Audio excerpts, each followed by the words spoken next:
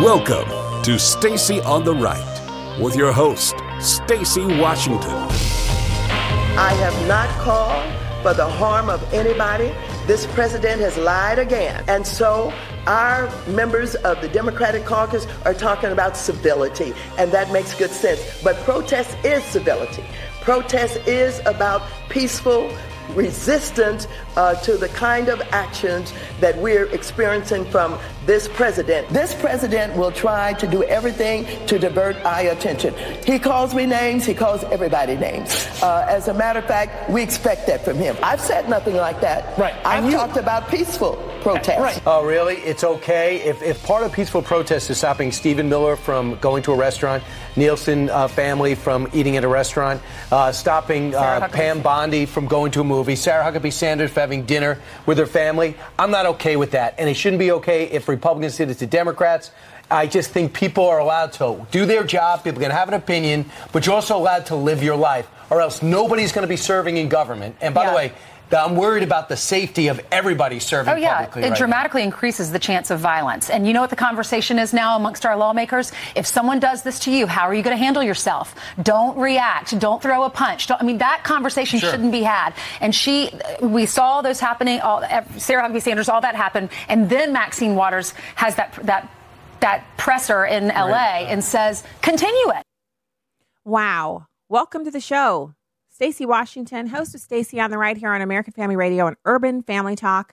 It's great to be with you. We have two great guests for you today. RNC spokesperson, national spokesperson Kayleigh McEnany, and Dr. Kenneth Barnes are going to join the program. Dr. Barnes is an author and chair at the Gordon Conwell Theological Seminary and the author of Redeeming Capitalism. He'll be on with us in hour 2.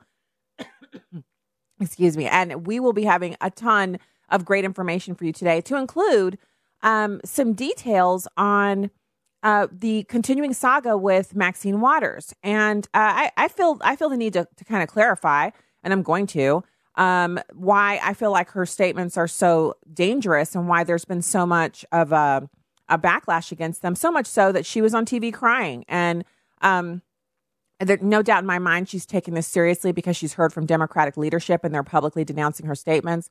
So we're going to get into that. We also have a bit of a discussion about the media at large kind of saying they want civility while using the worst kinds of language against their opponents and the supporters of their opponents.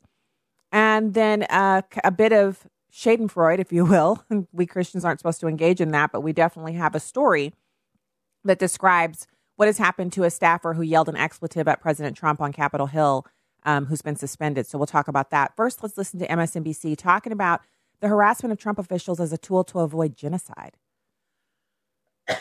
Is all of this fair game in your opinion? Absolutely. This is a time for moral and ethical courage. It's not time for courtesies.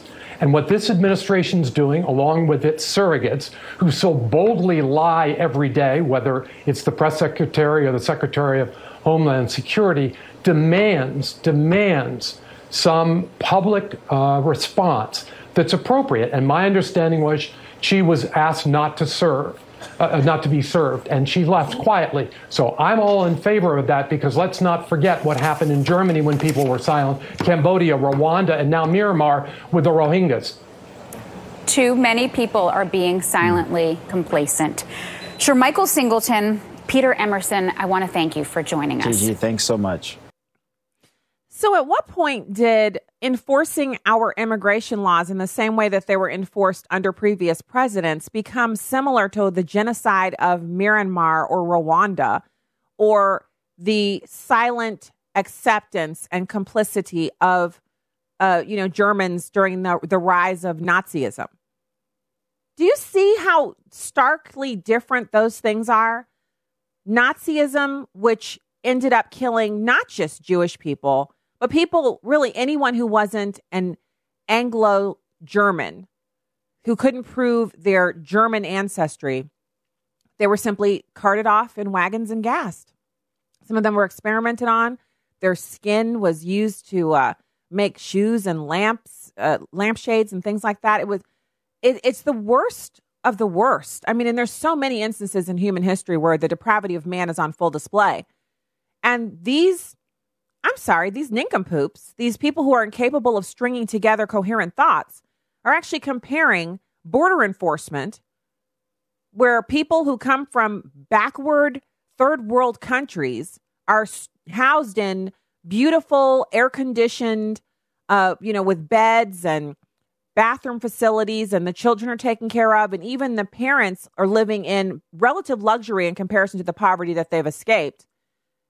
They've broken our law by entering the country illegally, and we're literally putting them up in situations that we Americans wouldn't want to be imprisoned under border enforcement.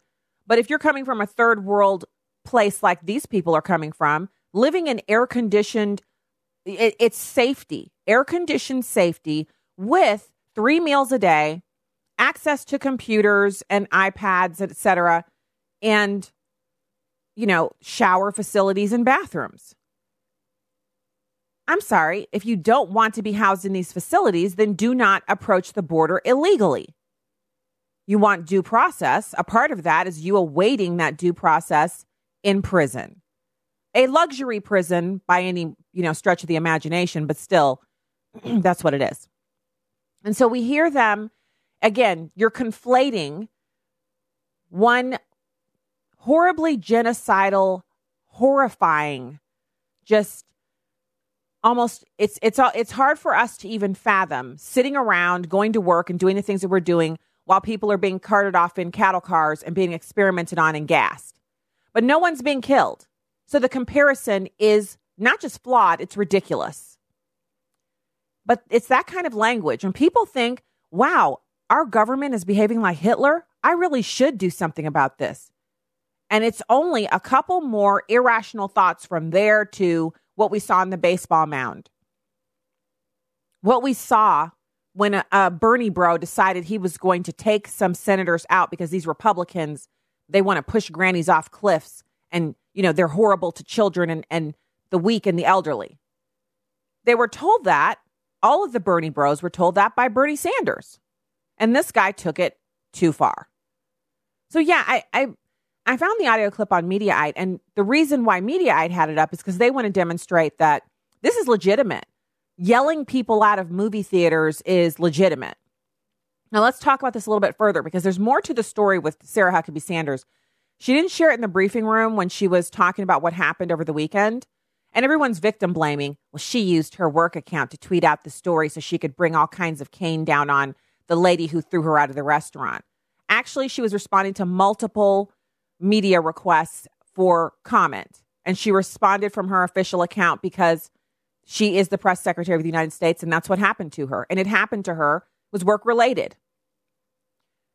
Victim blaming doesn't work for anyone. No one who's seen this story believes she did anything wrong because she was simply sitting down waiting to be served, and they had a cheese board in front of them. It's not like she's not immediately identifiable. If the servers didn't want to serve them, they could have said as soon as they sat down and they had their menus and they took their drink orders, when they brought the drinks back, instead of bringing drinks back, they could have said, we can't serve your party. And of course, it would have still had the same reaction, but they give them the cheese board. They let them order a bunch of appetizers and get their drinks and then decide that everyone can stay except Sarah Sanders. She needs to get up and leave. And that's supposed to be okay with Americans? There's a huge divide in this country. It's partisan, it's ugly, it's rancorous, but it doesn't involve your private time. And for people who can no longer differentiate between legitimate protest time and people being at home with their families, you don't protest at people's houses. You protest at their place of work. You protest at the government building where they work. You protest at the corporate building where the item that you disagree with is occurring. You don't protest at a person's home. The reason why you don't do that is because they have families and you don't want someone protesting at your home. But the people who are doing this don't seem to have the ability to flip it on the other side and say, would I want this to happen to me? Would I want someone to show up outside my home and start blaring sirens and, sounds of whatever they think will make me feel terrible? Obviously, there are other concerns as well. See, they're lucking out because most of these people who work for the Trump administration, who they're protesting at their house, they live in these semi-public areas. They live in townhomes and apartments where it's private property, but it's kind of in the public domain. There are people who live on private streets, meaning the street that they live on is owned by the people who live on it, which means the minute you step onto it and you're not invited, you're not a guest, you're trespassing. And then lots of different rules apply, and they're not in your favor. So the idea that these people are being validated and spurred on and encouraged by Maxine Waters, who is now, she's not really walking the comments back, but she's trying to make all of us aware that no one's really upset with what she said. They just want to clarify, which I don't think is accurate. Then we have, these are additional considerations, additional factors. So we've got this basically MSNBC panel of guests. They're saying that harassment of Trump officials is a tool to avoid genocide, which is completely ridiculous. It's an utter lie. It's a falsity. It's on its face, completely and utterly not true. And they go on to continue what I've now termed shame-splaining. So let's add that to the lexicon of the Stacey on the Right show. You know, moving on. We got scratch a scandal, find a Democrat. And now we have shame-splaining. It's number 6. There is a real conversation here about civility, right? And our ability to be in the same spaces at the same time with people who we do not agree with.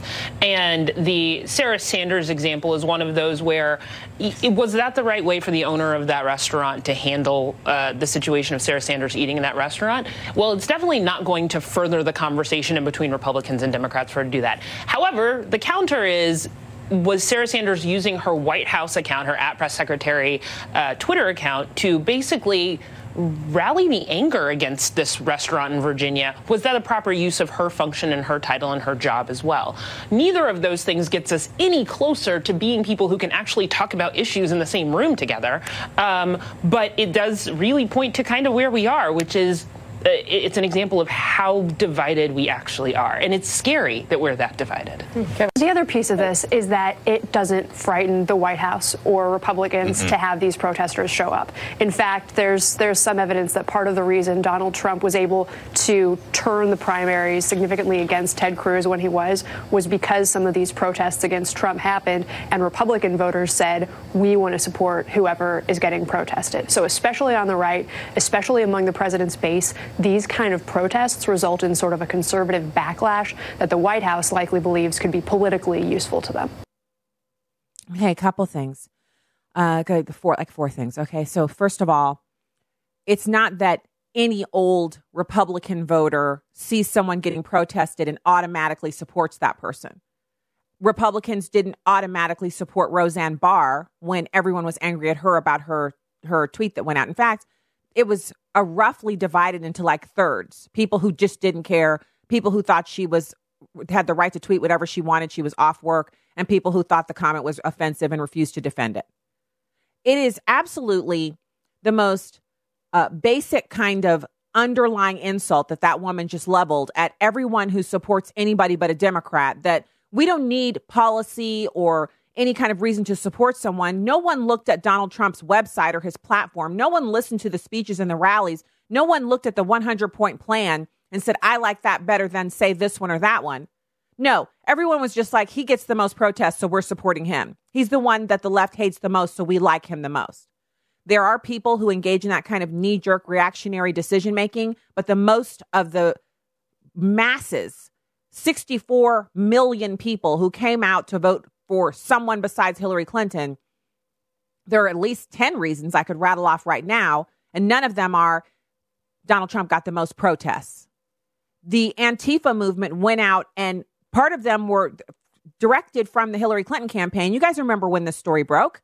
And these people were out there to rough people up and make it look like the Trump supporters were racist by beating up on people of color at Trump rallies. So it wasn't even Trump supporters who were mixing it up and getting into these huge dust-ups at the rallies. So how can we believe anything that they say? So just a couple more things. Really? Sarah Huckabee Sanders is just as wrong as the lady who threw her out of the restaurant, and that's why we can't have a civil conversation?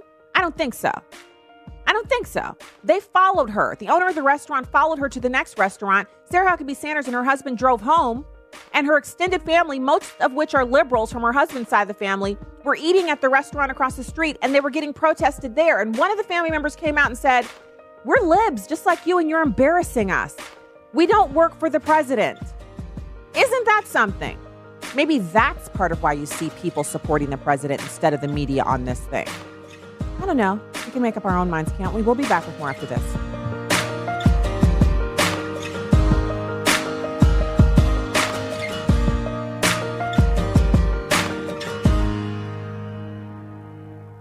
Here's some great news. If you missed the deadline to sign up for a healthcare plan, or more importantly, if you signed up for a plan that you're just not happy with, you still have a choice.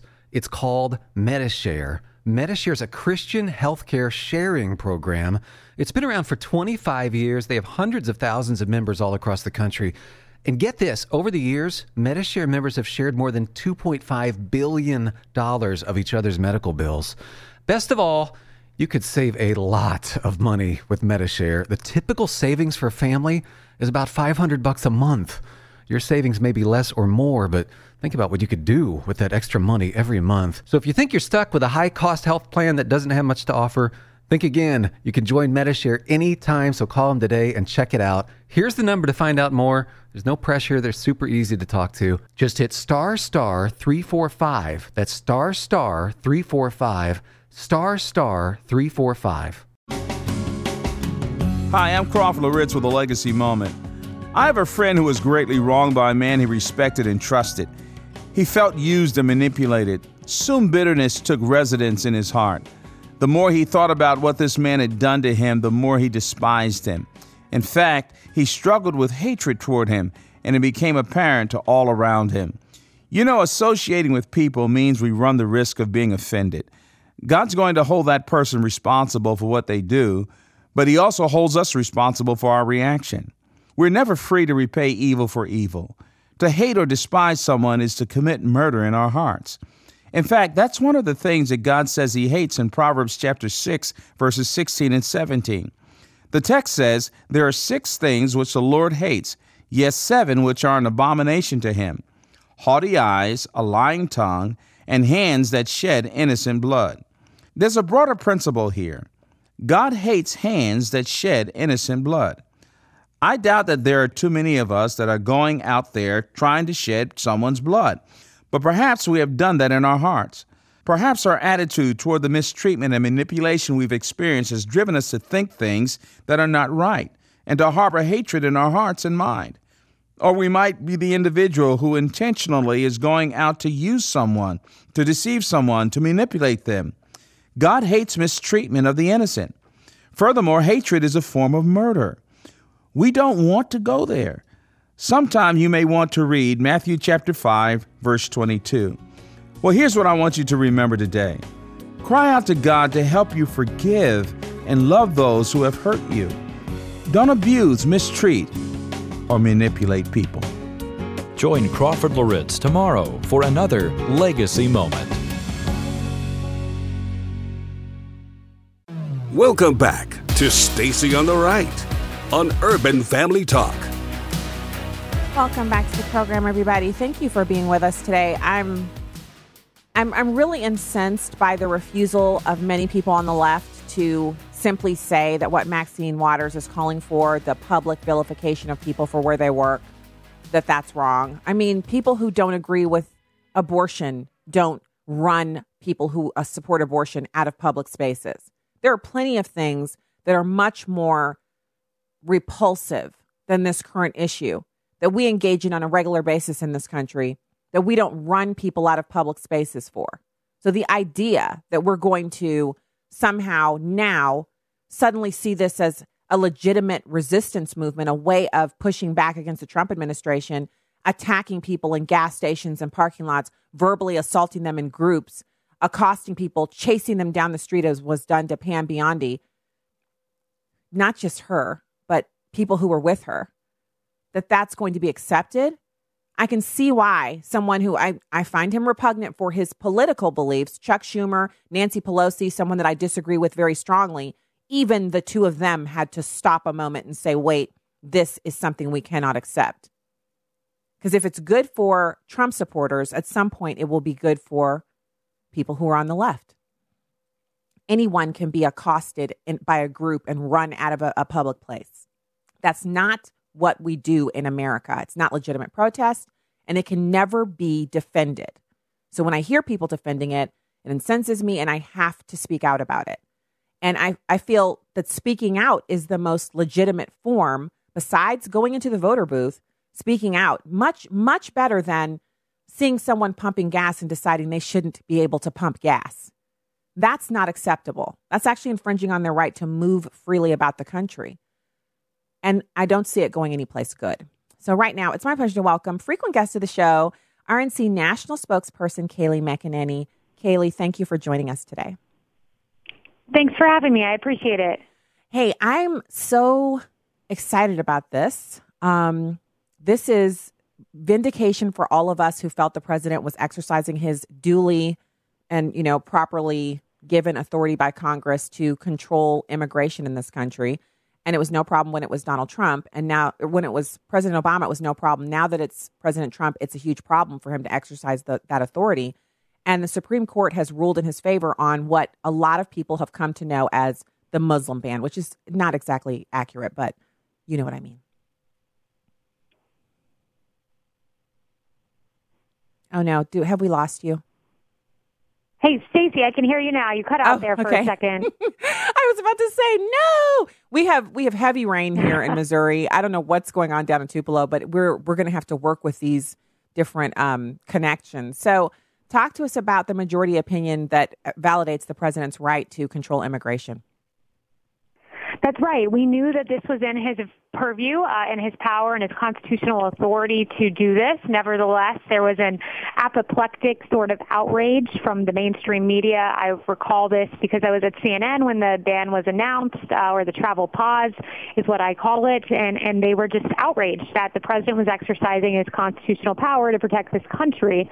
We always knew that the Supreme Court would uphold this despite federal judges, liberal federal judges, not allowing it to move forward. So today was a big validation, big victory for this White House and for the American people. And for the people who are calling this a so-called Muslim ban, it's nothing of the sort. In fact, it only affects 6 of the 49 Muslim-majority countries.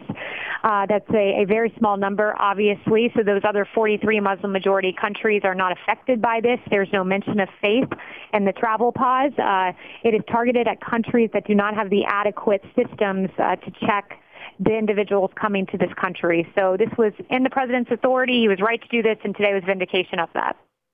So in the interim, because I remember covering this, every time he would adjust the travel pause or adjust the countries that were on it to try to make sure that people understood, look, this is a safety mechanism. It's temporary. We're just trying to get our things together. Some liberal, Ninth Circuit or some circuit judge would invalidate the ban or put a stay on it. And they would say, yeah, you can't pause it. You have to continue to allow these people in. So these people continue to pour into the country. Well, now does the ban actually go into effect, or what happens, because it's been so convoluted? Yeah, it does go into effect. And basically there was a temporary restraining order put on the travel pause by a federal judge that was overturned, and that was overturned before today. So yes, this will be in full effect. And it's a pause from countries that are essentially hotbeds for terrorism and don't have a system by which you can check and make sure the people coming here are safe to come here. And I want to quote for you quickly 2 Obama intelligence community heads. One is James Clapper, who said ISIS is taking advantage of the torrent of migrants to insert operatives into that flow. Echoed by Jim Comey, who said, I cannot offer assurances that there's no risk associated with the Obama refugee program. These are Obama intel officials warning about terrorists posing as refugees to gain access to this country. And President Trump reacted to that by putting in place this travel pause until we figure out what's going on. No one wants the kind of horrific attacks we saw at Pulse nightclub and elsewhere. We have to protect this country, and this president, and putting this order into place and now no longer being blocked by a court, is doing just that. So are there any other, because I also felt like rogue judges around the country, Obama appointees, et cetera, who were really more interested in making political statements than doing their jobs, were taking turns, kind of putting stays on any iteration of this. So this is the actual official travel pause, the final travel pause that was issued. Are there any more intervening court cases or any other announcements that we have to look forward to in the next session of SCOTUS or anything like that pertaining to the pause? Not pertaining to the pause at the moment. I mean, I certainly do not put it past folks on the left to try to come up with some new novel argument against it, but it seems like all of those have been worn out and tired, and this was the final validation of it. So, no, I don't anticipate any more judicial decision-making on this, and the president can move forward and protect American citizens. But, I would just pause to note how scary it is that a liberal federal court judge, I think out of Alaska it was, or perhaps it was Hawaii, could pause the program of a president to keep this country safe, could say, no, with the stroke of a pen, I'm going to restrain the ability of the president to restrict travel from countries where it's necessary. That's a real national security danger when you have liberal judges politicizing what should be a process about national security and protecting United States citizens. So it's kind of troubling that lower court judges can do this. And I think we all need to keep our eye out for it because it's happening more often than we'd like, where these judges become essentially legislators or executives in rebuking the president. Well, that brings me to a topic we've touched on many, many times, which is the November midterms and how important it is for people to turn out, because the part of the president's agenda is filling vacant court seats, court appointments, and that is his purview as the president. And he needs more time to get that done because of how slow the Democrats have walked through his nominees and really gummed up the process of him filling these vacancies. No doubt. I mean, I think this is one of the most misunderstood elements of what a president does and how important it is, and that's judicial placement. I mean, for any of your listeners who care about pro-life values, who care about religious freedom, exercising your religion free from restraint by government, the travel pause, making sure that the president can exercise his power to protect this nation, all of that is either safeguarded or stopped by the men and women in our federal judiciary. So it is so important to place those judges, get them confirmed, get them through the Senate. And if we could get a few more Republican senators, we could stop some of this backlog and really place in the judiciary men and women of integrity who respect the Constitution and who for a lifetime can engage in conservative judicial thought and protect the values we all hold dear.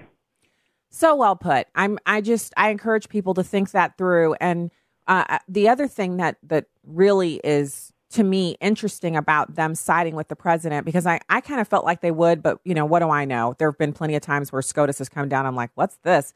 And there's that it's precedent. They have reasoning behind it. They're able to do it. But in this case, I felt like it was a clear and obvious win coming down the pipeline for the president. Now that he has this under his belt, where do you see him going with the problem with the immigration issue?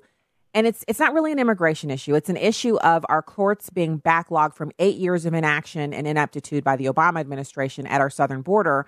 And now we have 600, 700,000 people in that backlog living in the country. We don't know where they are. We don't know who they are. And then we have the influx at the border now, where Democrats have made this a public relations nightmare that children can't be separated from people who we don't know if they're their parents. How does the president work through that in the intervening moments between now and when the campaign season really kicks off? Yeah, this is tough because we really need congressional action on a number of fronts with regard to immigration. We, of course, need it to allocate the funding to build the wall, to solve so many of our problems. This child-parent separation, none of us want to see that happen. Not even, not the president, not me, not any Republican wants to see that happen. But ultimately, it's in the hands of Congress to allow the president to, one, enforce the law, and two, keep families together. And the way you do that, Congress, is by passing legislation that rolls back part of something called the TVPRA, which does not allow us to engage in expedited removal for certain classes of illegal immigrants. If you permit us to remove families together, to do so expeditiously, to do so speedy, and definitely in consultation with the Constitution and due process, if you allow all that to happen, Congress, then we can enforce immigration law and do so in a compassionate way. But the ball is in Congress's court, and unfortunately, we don't have Democrats willing to work with us. So, the president's kind of, between a rock and a hard place and having to enforce immigration law without the help and assistance of Congress. So that's why these midterm elections are so important. We need more Republicans. You're okay. So dead on. Absolutely. So what I'm hoping to see at this point is, because the fever pitch and emotional rhetoric that we're seeing right now, the really kind of crazy talk that's been going on, has just begun to fizzle out with Maxine Waters saying, you got to harass these people in their public spaces. And Schumer and Pelosi have now come out and said, actually, no, we're not going to do that. So now that things will begin to calm down, hopefully no violence, we'll just move on from here to solutions. Do you see the Democrats even softening a tad, or are they going to ride this dead horse into the midterm? Well, I don't see them softening because that hardened leftist element of the party has really, unfortunately, become the face of the party. You have Nancy Pelosi, who represents the old, tired establishment that the party doesn't like, and certainly the nation's not a big fan of hers. And then you have the Maxine Waters, which represent the far left element of the party, making calls for violent action and altercation. And, you've heard Chuck Schumer and Nancy Pelosi come out and denounce her, but where are the others? Where are the whole slew of Democrats coming out and saying, we stand against this, we stand on the side of peace? You're just not hearing it.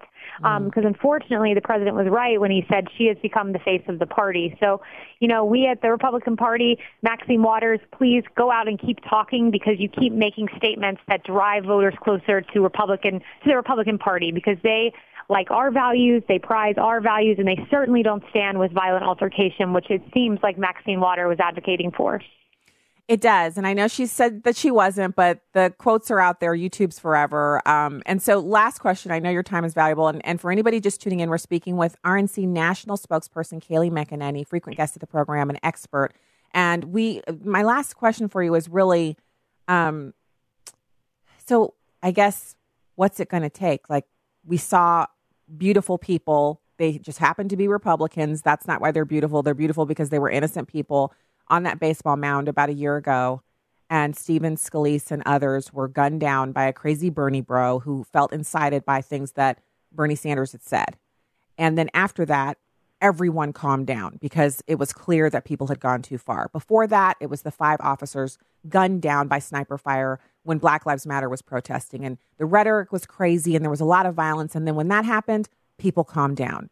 Is that what it's going to take for people to calm down and realize that their rhetoric is absolutely unacceptable here? I hope not. I hope not, because none of us want to see that kind of violence. I think, and Maxine Waters, heart of hearts, I'm sure she does not want to see that happen. But, there are repercussions to words. And when you say things like, take out the president tonight, which is one of the things she said, I want to take out the president tonight. There are lunatics out there who hear that and see that as a license to act. And that is not something any of us should want to happen. We have to be careful with our words. We cannot go out and make calls like this that can be interpreted one way. Even if she says that's not how she intended it, it can be perceived that way by a lunatic. So we all need to be careful and get back to that place where we can have a discussion with a member of the other party and be friends, because I have a lot of Democratic friends. I might not agree with them on a lot, but we're friends at the end of the day. And I think we've got to try to get back to that place where we can all break bread together. I couldn't agree more. Kayleigh McEnany, RNC national spokesperson, thank you so much for your time today. Talk to you again soon.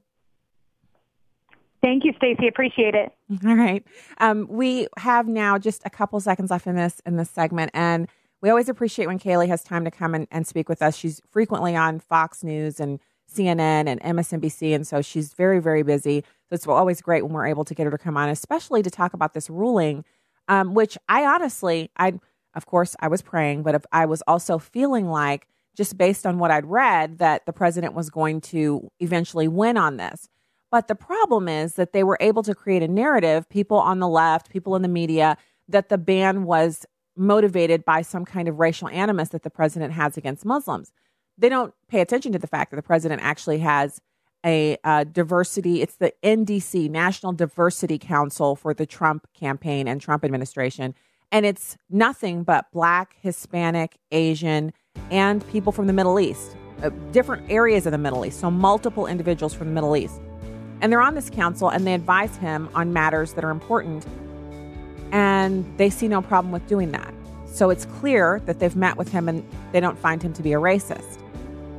But still, we have millions of Americans who think he is. So I'm glad to see the Supreme Court rule this way. And I'm glad to see the president be able to implement another arm of his strategy to protect Americans. When we get back, we'll have more for you here on Stacey on the Right.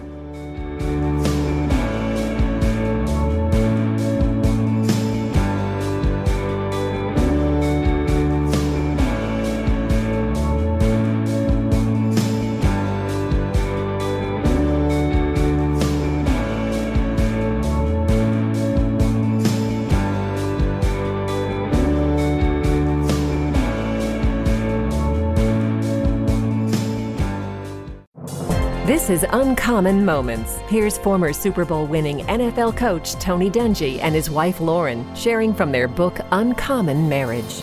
In the mid-1990s, I started doubting that I'd ever get a head coaching position. Minnesota Vikings chaplain Tom Lamphere counseled me just to keep my eyes on Christ and be the best assistant coach I could. He told me to follow the Lord's guidance. As Tony went into the 1995 season, he tried not to focus on his disappointment over 2 head coaching opportunities he didn't get. Instead, he got back to work with the goal of helping his team get to the Super Bowl. Letdowns like these are why God gives us good wives. I needed Lauren to tell me that she loved me and believed in me, no matter what. Try to encourage your spouse today. Tony and Lauren Dungy, authors of Uncommon Marriage, learning about lasting love and overcoming life's obstacles together. Discover more at CoachDungy.com. Family is an institution set forth by God, one man and one woman for life, with the outflow being children produced by that union. It's obvious to all that there is an attack on the family in our country, and especially on fathers. Whether it's the cycle of sin that persists in our families or the pressure from our government to exclude men from being intimately involved, the strategic battle is on for the souls of men. Join us in the battle to strengthen fatherhood.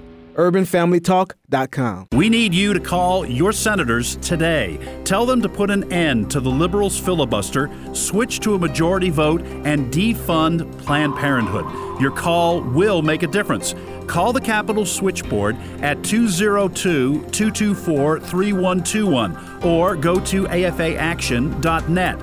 Again, call 202-224-3121 and tell your senators to switch to a majority vote and defund Planned Parenthood. This is Just a Minute with Stacey Washington. Did you know that the Centers for Disease Control did a study on defensive gun use by Americans? Probably not, because the report destroys gun control talking points. A Florida State University criminologist didn't know either and did his own analysis, which showed that Americans used guns to successfully defend themselves against attackers over 2.2 million times a year. This number is based upon an unweighted nationally representative sample of over 12,000 individuals. Data from the CDC confirms this result. In fact, CDC data proves Americans used firearms to defend themselves 3.6 times more often than perpetrators utilized firearms to attack them. This information was kept private by the CDC because it doesn't support the gun grabbers' mantra that all guns are bad. Instead of hiding data, let's spread the truth far and wide. Lawful gun owners use weapons to defend themselves and others millions of times every year. Sounds like gun control to me. I'm Stacey Washington. Find out more at StaceyOnTheRight.com. Welcome back to Stacey on the Right.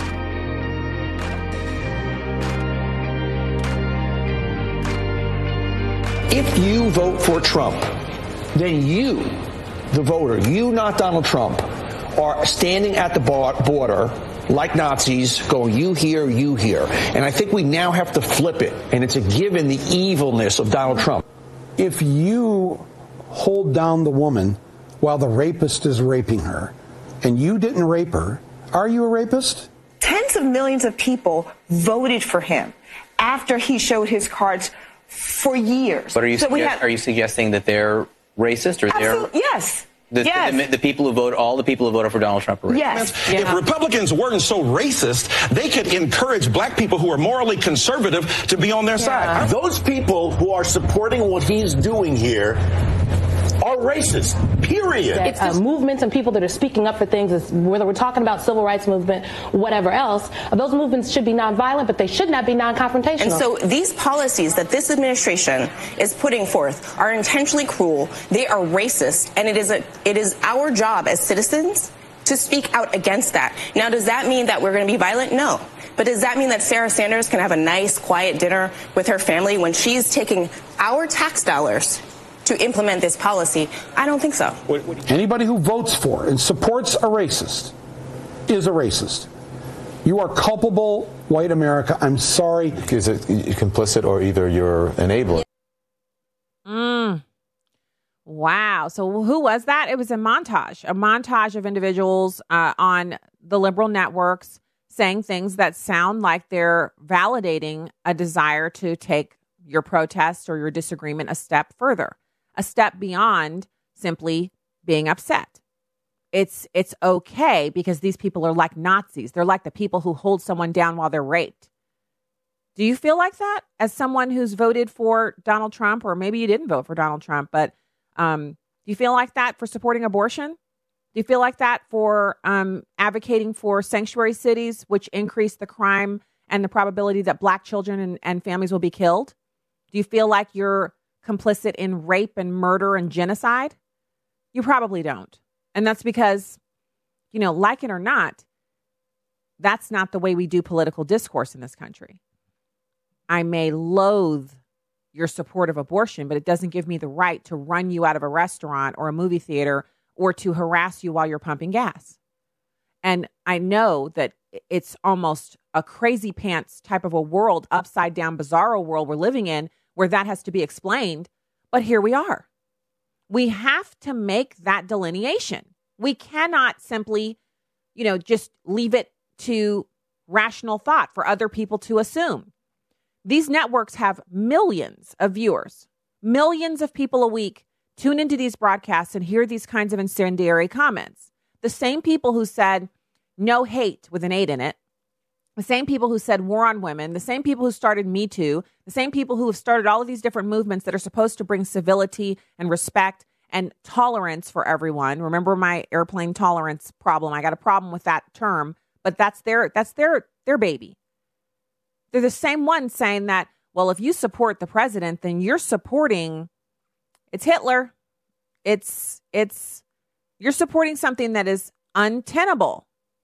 So what I'm looking for is for people to, you have to unplug your emotions and you have to say, this is wrong. I'm not going to participate in this. And if you think they were done, they're not. There's a little bit more. It's this media turning Trump voters into public enemy number 1. Let's listen to number 4. But you guys were involved with Being Patriotic, right? Very, very patriotic, but not... Being Patriotic was the group that contacted and helped organize some of these activities that you posted on your own Facebook account. Those were legitimate. Those were Russians. They were not Russians. I don't go with the Russians. Laid out very clearly what his interests are. President Walker, how do you resist the temptation to run up and wring her neck? And Why 25% of the country, whether it's 25, 20, 30%, are hardcore racist. They do not want to see brown people coming into America. That's just what's going on here. I mean, of certain individuals and institutions, we will, as per Chief Jim Hopper, punch some people in the face when they seek to destroy the meek and the disenfranchised and the marginalized. And we will do it all with soul, with heart, and with joy. There are still generations of people, older people, who were born and bred and marinated in it, in that prejudice and racism, and they just have to die. A lot of his supporters believe that we are the enemy of the American people, and that is really, really an awful situation. We are not the enemy of the American people. We love the American people. So at the end, you hear Wolf Blitzer saying, people think we're the enemy of the American people. We're the enemy of half of the American people. The half who voted for Donald Trump, 30-40% of the Trump supporters are racist at minimum. But really, it's all of them. They just all need to die. They marinated in that racist belief system, and now they need to die. Oprah Winfrey, someone who used to talk about on her show how she read a proverb a day and how she would move through the Proverbs. Every month she read the book of Proverbs and the book of Psalms. She'd read a few Psalms a day and one proverb, and she would get all the way through.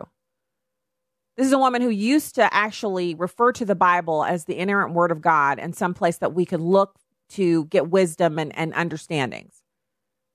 And there she is talking about, people who she deems to be racist and they're old and they've marinated in those beliefs and they just need to die. I mean, who is she to decide who gets to live and who gets to die?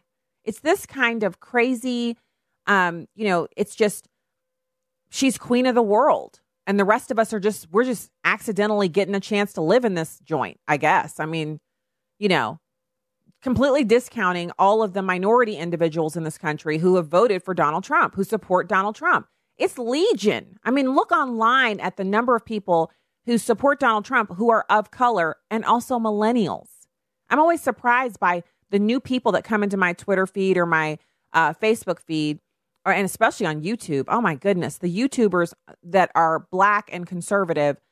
It's a pretty astounding group. And so you look at that and you think about what they're saying there. They're validating hatred and dissension. And we cannot allow that to stand. We have to stand up against that and push back on it. And notice how they all sound kind of similar. Like the one you heard, he's, we got to punch him in the face. He's actually an actor on Broadway. He was accepting an award and he made that statement. It's just crazy pants. And I'm sorry, I find it to be crazy that everyone is so offended. The same people who are saying these things are the same ones who are totally offended when Donald Trump said, get that guy out of here. He was a protest guy. He was mixing it up in the crowd. He'd punched a Black Trump supporter in the face. And the security people were removing him. And Donald Trump said, get him out of here. Get him out of here. Can't believe that low-life loser is in here. And they were upset because Donald Trump called him a low-life loser. They weren't upset that the guy was punching Black people at a Trump event. Perhaps because they felt like, what good could they get out of that in the news media? So there were other Supreme Court victories today. And I want to get to another one that I felt like was just so important. And we had a guest on about this a few months ago to talk about this California law that forces anti-abortion crisis pregnancy centers. And that's a misnomer in and of itself. I'm on the apnews.com website, totally liberal. Instead of saying pro-life, it's anti-abortion. I'm fine with it. Call me anti-abortion. I am anti-abortion. But they should be calling these pregnancy centers pro-life that provide information about abortion. So the SCOTUS said you can't force pregnancy resource centers to tell people about abortions. The 5-4 ruling also cast doubt on similar laws in Hawaii and Illinois. So the far left is just having a not so good day today. The California law took effect in 2016, requiring centers that are licensed by the state to tell clients about the availability of contraception, abortion, and prenatal care at little or no cost. Centers that are unlicensed were required to post a sign that said so. The court struck down that portion of the law. The centers that were... So you got this pregnancy resource center. Usually, a woman at a pregnancy resource center has already been to Planned Parenthood. Oftentimes, they already have their abortion scheduled. How do I know this? Because we have a number of pregnancy resource centers in the metro area here in St. Louis, and I've been to them. I've talked to the people who work there. I know the leadership at these centers, and I've been to their events where they talk about how many of the women that came in who decided ultimately to go through with their pregnancy and have a baby, how many of them were first at the Planned Parenthood? How many of them walked across the street from the Planned Parenthood office, the abortuary, to the medical van where they received the actual testing that they needed and referrals, and then met up later with the counselor at the Pregnancy Resource Center and were given diapers and all kinds of prenatal care and then postnatal care and then care for the baby. They also do parenting classes. So there's all of this. It's not just a, hey, don't have a baby, don't have an abortion. You got to have this baby. Now get out there and make a way for yourself. It's help with rent. Pregnancy resource centers will pay the rent of the girls who come in and they've been thrown out of the house because they're pregnant. They'll find them somewhere to live. They will pay their rent. They'll help them outfit the apartment. They'll make sure they have the stuff they need for the baby, the minimum, the crib, car seat, booster seat, all the stuff that you need to set up a baby. And it's expensive. There is no cheap way to, hey, I'm having a baby, I'm going to set everything up. There's no cheap way to do it. But the Pregnancy Resource Center gets you all of those things. You come in, you plug into them, and they're also providing you with medical care, real medical care with physicians and nurses licensed to practice in this state with admitting privileges so they can get you into the hospital if something goes wrong. This is the kind of care that pregnancy resource centers provide. They neither have the time nor the interest to tell people, hey, you know where you can get an abortion? Planned Parenthood. They don't need to tell these girls that. The girls already know that they can get an abortion. They're often coming straight from the Planned Parenthood. I interviewed a lady at a protest at Planned Parenthood who said she wanted to have an abortion so bad. She went to the Planned Parenthood 3 times, and the people in the office were so rude that she stood outside crying, and she thought, what am I going to do? I don't know any other place I'm supposed to go, but these people just don't seem like they want to help me. And across the street was the big, huge, it's an RV that's been outfitted into a rolling medical center. She walked over and they opened the doors and she went in, and they gave her water. They gave her coffee. They talked to her about her options. They gave her the pregnancy test. She already knew she was pregnant, but they gave her a pregnancy test. They did an examination and told her how far along they thought she was, made an appointment with her, and started her on the road. And she was standing there talking to me about this with the baby that she was pregnant with. That baby was on her hip. Pregnancy Resource Center should not be forced to do this kind of stuff. And the Supreme Court agrees. Here's the statement. And it's, first of all, Justice Clarence Thomas, in his majority opinion, said the centers are likely to succeed in their constitutional challenge to the portion of the law involving the licensed centers, which means while the law is currently on the book, its challengers can go back to court to get an order halting its enforcement. An attorney for the challengers said Tuesday they expect to be able to do that quickly. California had not actually been enforcing the law because it was moving through the courts. California cannot co-opt the licensed facilities to deliver its message for it, Thomas wrote for himself. Chief Justice John Roberts and Justices Anthony Kennedy, Samuel Alito, and Neil Gorsuch were on the side of this ruling. He called the requirement for unlicensed centers unjustified and unduly burdensome. Of course, the others were predictably for the idea that the government can force you to tell people what other options are in your business. Can you imagine running a laser eye care center and the government tells you, yeah, we want you to tell people about how many different places they can get glasses. And you're like, well, they know they can get glasses. They're wearing glasses. When they come in, they're wearing glasses. They want to come in and get LASIK eye surgery. And the government says, yeah, we know, but you can't just give them LASIK eye surgery. You have to tell them about all the different eye care facilities that exist to give them eye exams and give them contact lenses and glasses. You have to do that. You have to post signs for it. You have to basically advertise for these businesses. LASIK eye care centers would be understandably perplexed by any ruling that would force them to do that. Yet they were not perplexed at all in California, Illinois, and Hawaii when they were forcing people to tell pregnant women, yeah, I know you're now here and you want our help to have this baby, but make sure you know that you could just abort the baby and go on about your business. And here's where you could do that. I can't even believe a court ruling was required for this. So you got that. You also have, obviously, what has been termed the pause, the immigration pause. And thanks to Kayleigh McEnany for coming on and giving us that additional terminology that we could use. And the Supreme Court actually reviewed all of the documents and the statements made by the president. And one of the justices actually issued a little bit of, they don't endorse the president's provocative statements that he made about Muslims coming into the country. We expressed no view on the soundness of the policy, according to Justice Roberts. And they cautioned him to make sure and use his office wisely in the statements that he issues. But his right to control immigration into this country is unquestioned and was just validated by the Supreme Court of the United States. What you gonna do, libs? My email box is full of stuff from progressive organizations saying they want to send guests to the show to talk about how horrible this is. Whatevs. We have hour 2 up next. Stay there.